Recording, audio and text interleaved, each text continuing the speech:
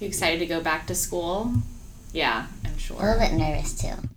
What makes you nervous about it? I guess it'd probably just feel weird since I haven't really been there because I was out for like half of the school year. Yeah. And the whole school knows who she is now. Yeah. That's 9-year-old Peyton Gonzalez of Peoria, Arizona, who's heading into the 4th grade with quite a story to share. In so many ways, Peyton's like any kid her age. She loves playing volleyball and painting and breaks into a big smile anytime she talks about her pets. The way she lights up a room, it's hard to believe how much darkness she's faced head-on and overcome in the past year. Welcome to the Season 2 premiere of Banner Health's storytelling podcast, Bedside Stories, highlighting some of the most emotionally compelling experiences that take place behind the scenes in healthcare. Today we bring you episode 10, Living Backwards. Peyton and her family were shocked to discover the young girl had a cancerous tumor on her adrenal gland, so rare it affects only about 1 in a million people in the U.S. each year. It also tends to be the most prevalent in adults in their mid-40s, so Peyton's age makes her case even more uncommon. Perhaps most unique of all, though, is the way Peyton and her family learned to battle the disease and emerge with a newfound perspective on everyday life. I mentioned that Peyton's like many other 4th graders because she's a happy-go-lucky kid. But to paint a full picture, it's worth noting there's also a much more mature side to her personality. Peyton sits up straight and thinks contemplatively before she speaks, carrying herself with lots of manners, and I know this is a lot to describe a 9-year-old, but it's true. She emanates a sense of wisdom and grace beyond her years. You know how they say some people are really old souls? That's Peyton, I'm telling you. It was around October of 2018 when Peyton's family noticed something was wrong. Here's Peyton's dad, Jake, to explain what happened. We had noticed she had started gaining a lot of weight. She probably gained like 25, 30 pounds in a few months. And she's a very small kid, so it was noticeable. And we thought she was just going through an awkward stage, because she just really was putting on weight. And then she started getting, some puberty signs that she shouldn't have been getting at her age. So we took her to the doctor and really thinking it was not going to be a big deal, maybe an adrenal or a gland or something off, or so they went to test her hormones, and her testosterone and some other hormones were way out of whack, extremely high. So they sent us right away to get an MRI on her adrenal gland. She went in the morning to get her MRI, and in less than a couple hours, they called us back and said, you need to go see an oncologist pretty quickly. The Gonzalez family took Peyton to meet with several doctors, and additional scans and tests revealed a massive tumor on her right adrenal gland. The adrenal glands are small glands on top of our kidneys and produce hormones our bodies can't live without. The tumor started there and stretched into our largest blood vessel, the vena cava. That vein carries blood from the organs in our abdomen and lower body up to our heart.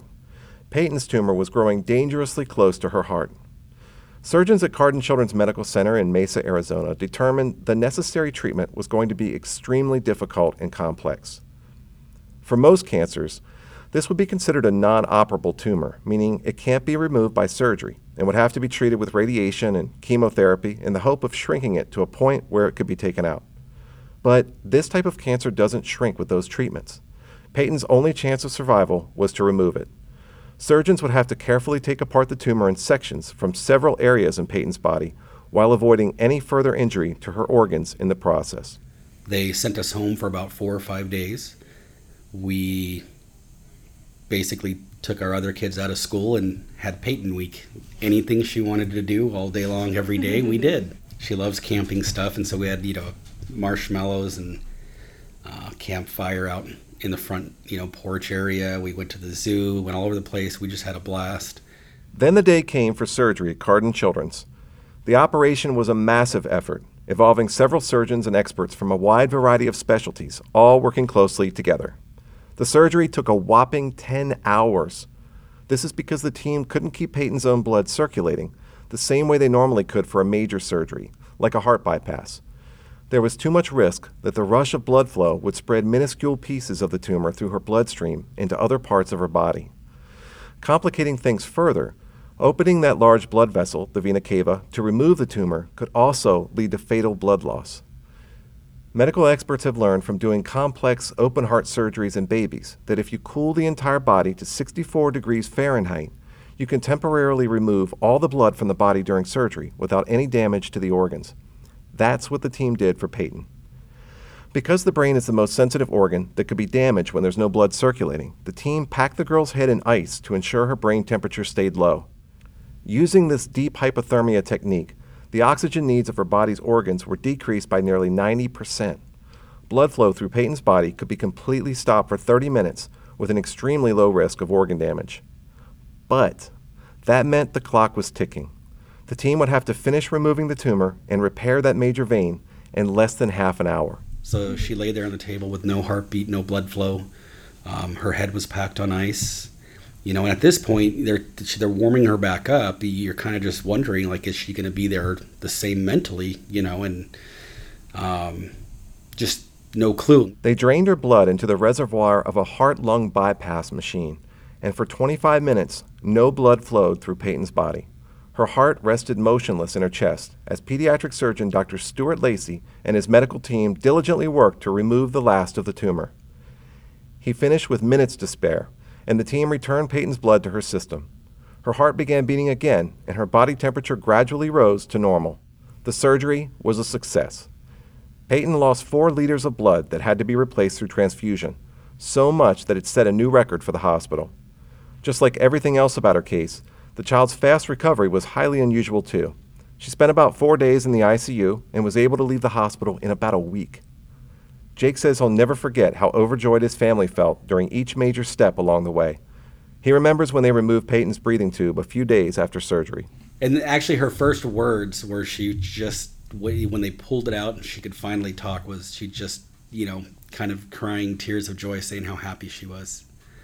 And then the following Sunday, they pulled her chest tubes out, and she didn't make a peep, didn't move. She did everything the doctors told her, and the doctors were they said in their wildest, best hopes, their dreams for her recovery. She's blowing them out of the water beyond that. Dr. Naresh Reddyvala is a medical oncologist at Cardin Children's and has been treating Peyton. He explains her extraordinary recovery process. Her recovery was so fast, and she was just like a champion. I think the good thing was the family had a positive spirit, and that kind of boosted the spirit of the little child, and she was positive throughout her entire treatment. And I'm very happy that she's doing great, and she just went to her Make-A-Wish trip to Disneyland. Peyton said she's always thought about really deep stuff, and this helped her a lot through a time of crisis. One idea in particular really resonated with her. She mentioned it just under her breath, and my microphone almost missed it. She said, "Start from the end of your life." Then her dad helped explain. Start from the end of your life? Yeah, I told her one of the things we were talking about, because we were getting our deep conversation, was, from a book, The 7 Habits of Highly Effective People. And it said, because she was, we were talking about worst case scenario, that if things went poorly, that there might not be a ton of time that you'd be feeling great if they went bad. And that was worst case, which neither of us agreed would happen, but just wanted to throw it out there. And best case, then, hey, there's all this, but let's plan accordingly. And if everything goes to the best plan, we're not going to regret it.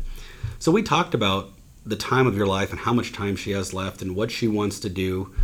And, I told her, well, start with the end in mind. And so in the book, it says, picture your funeral and picture how you want to be looked at in life. How do you want people to look back at you? And so start there, and that's your roadmap backwards. So we talked about with her, start with the end in mind, and no matter when that day comes, just keep plugging along, and we're all going to be there someday, and that's the best way. Gotcha. Yeah. And we're hoping the end is when she's 60, 70, sure. 80 years old. Sure, a very long time.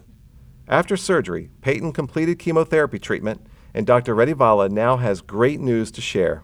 and we have done 2 sets of scans from the time she had started her chemotherapy that shows that she doesn't have any evidence of any tumor in her body. And we also checked the hormone levels, and the hormone levels are also on the lower side, which makes it which tells that like she is in complete remission.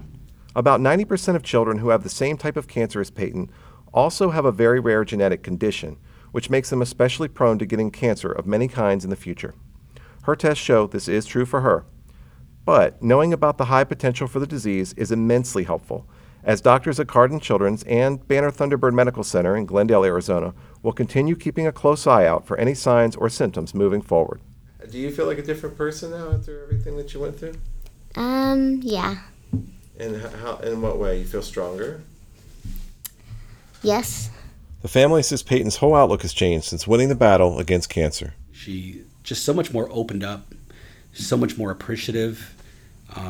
At one point, she was getting so many toys and so many things, she didn't want to keep getting them because she said she felt like she couldn't appreciate it. And she wanted to know how she could learn to appreciate stuff, even though she was getting so much of it, more than she could use. And, you know, what kid asked that? Wow. And so I told her, give it away. Give it to other people. Peyton's been busy since her surgery, to say the least. Before coming to Cardin for treatment, she was briefly treated at another healthcare organization that turned out to be outside her insurance network's coverage. The bill from that particular visit was much more than the family expected. I heard my mom and dad saying about the bills of the medical bills, and I felt bad for them because they didn't really have enough money, kind of thing.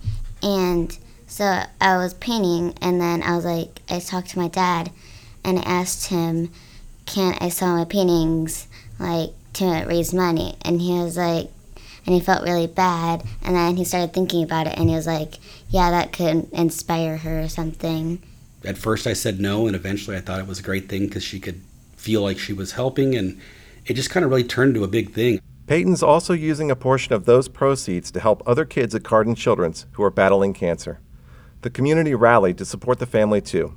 One of Peyton's 9-year-old classmates even decided to spend his birthday running a fundraising booth in his neighborhood. You know, and so it just kind of started a little bit almost like a movement, I guess you could say, and we had so many people that were so touched. I asked Peyton what kind of advice she would give other kids going through cancer. I would say don't be worried, and you'll get through it soon. That's good advice. Be positive. Yeah, be positive. Yeah, it helps a lot when you having a bad day to try to just think positive. And be grateful for every day. You know, everywhere we go, people stop us and they tell her that, you know, she's glowing and they can see God in her. It's crazy, this whole experience. We've kind of really tried to make the best of it. You know, Peyton's 9 going on 30 sometimes, you know, the way she thinks. And we've almost looked at it in some crazy way as this cancer has been a blessing to us because it's changed her life so much. She's a different person, and it's changed all of our lives, and we kind of appreciate every day and every moment. And when the times get tough, I think about her, and she's my hero. I want to be more like her. For Banner Health, I'm Corey Schubert, and this is Bedside Stories. If you like the episode, you might consider subscribing to this podcast. You can also check out all of our previous episodes on your favorite podcast platform. By the way, if you'd like to see some of Peyton's artwork, you can visit our website, throughpeytonseyes.com. Until next time, thanks so much for listening. We'd like to specially recognize the surgical team who treated Peyton. This includes Doctors Stuart Lacey, Randall Fortuna, Heidi Cox, Jonathan Greenfield, and Shad Missildine. Anesthesiologist Kelly Scoggins, NP, Eric Splatter, PA, and perfusionist Jordana Newberger. Bedside Stories is written and produced by Corey Schubert. Production support is provided by Eric Joel Lafuente, David Lozano, Charles Kelhofer, and Ralph Lopez. For more information about Banner Health, visit us online at bannerhealth.com.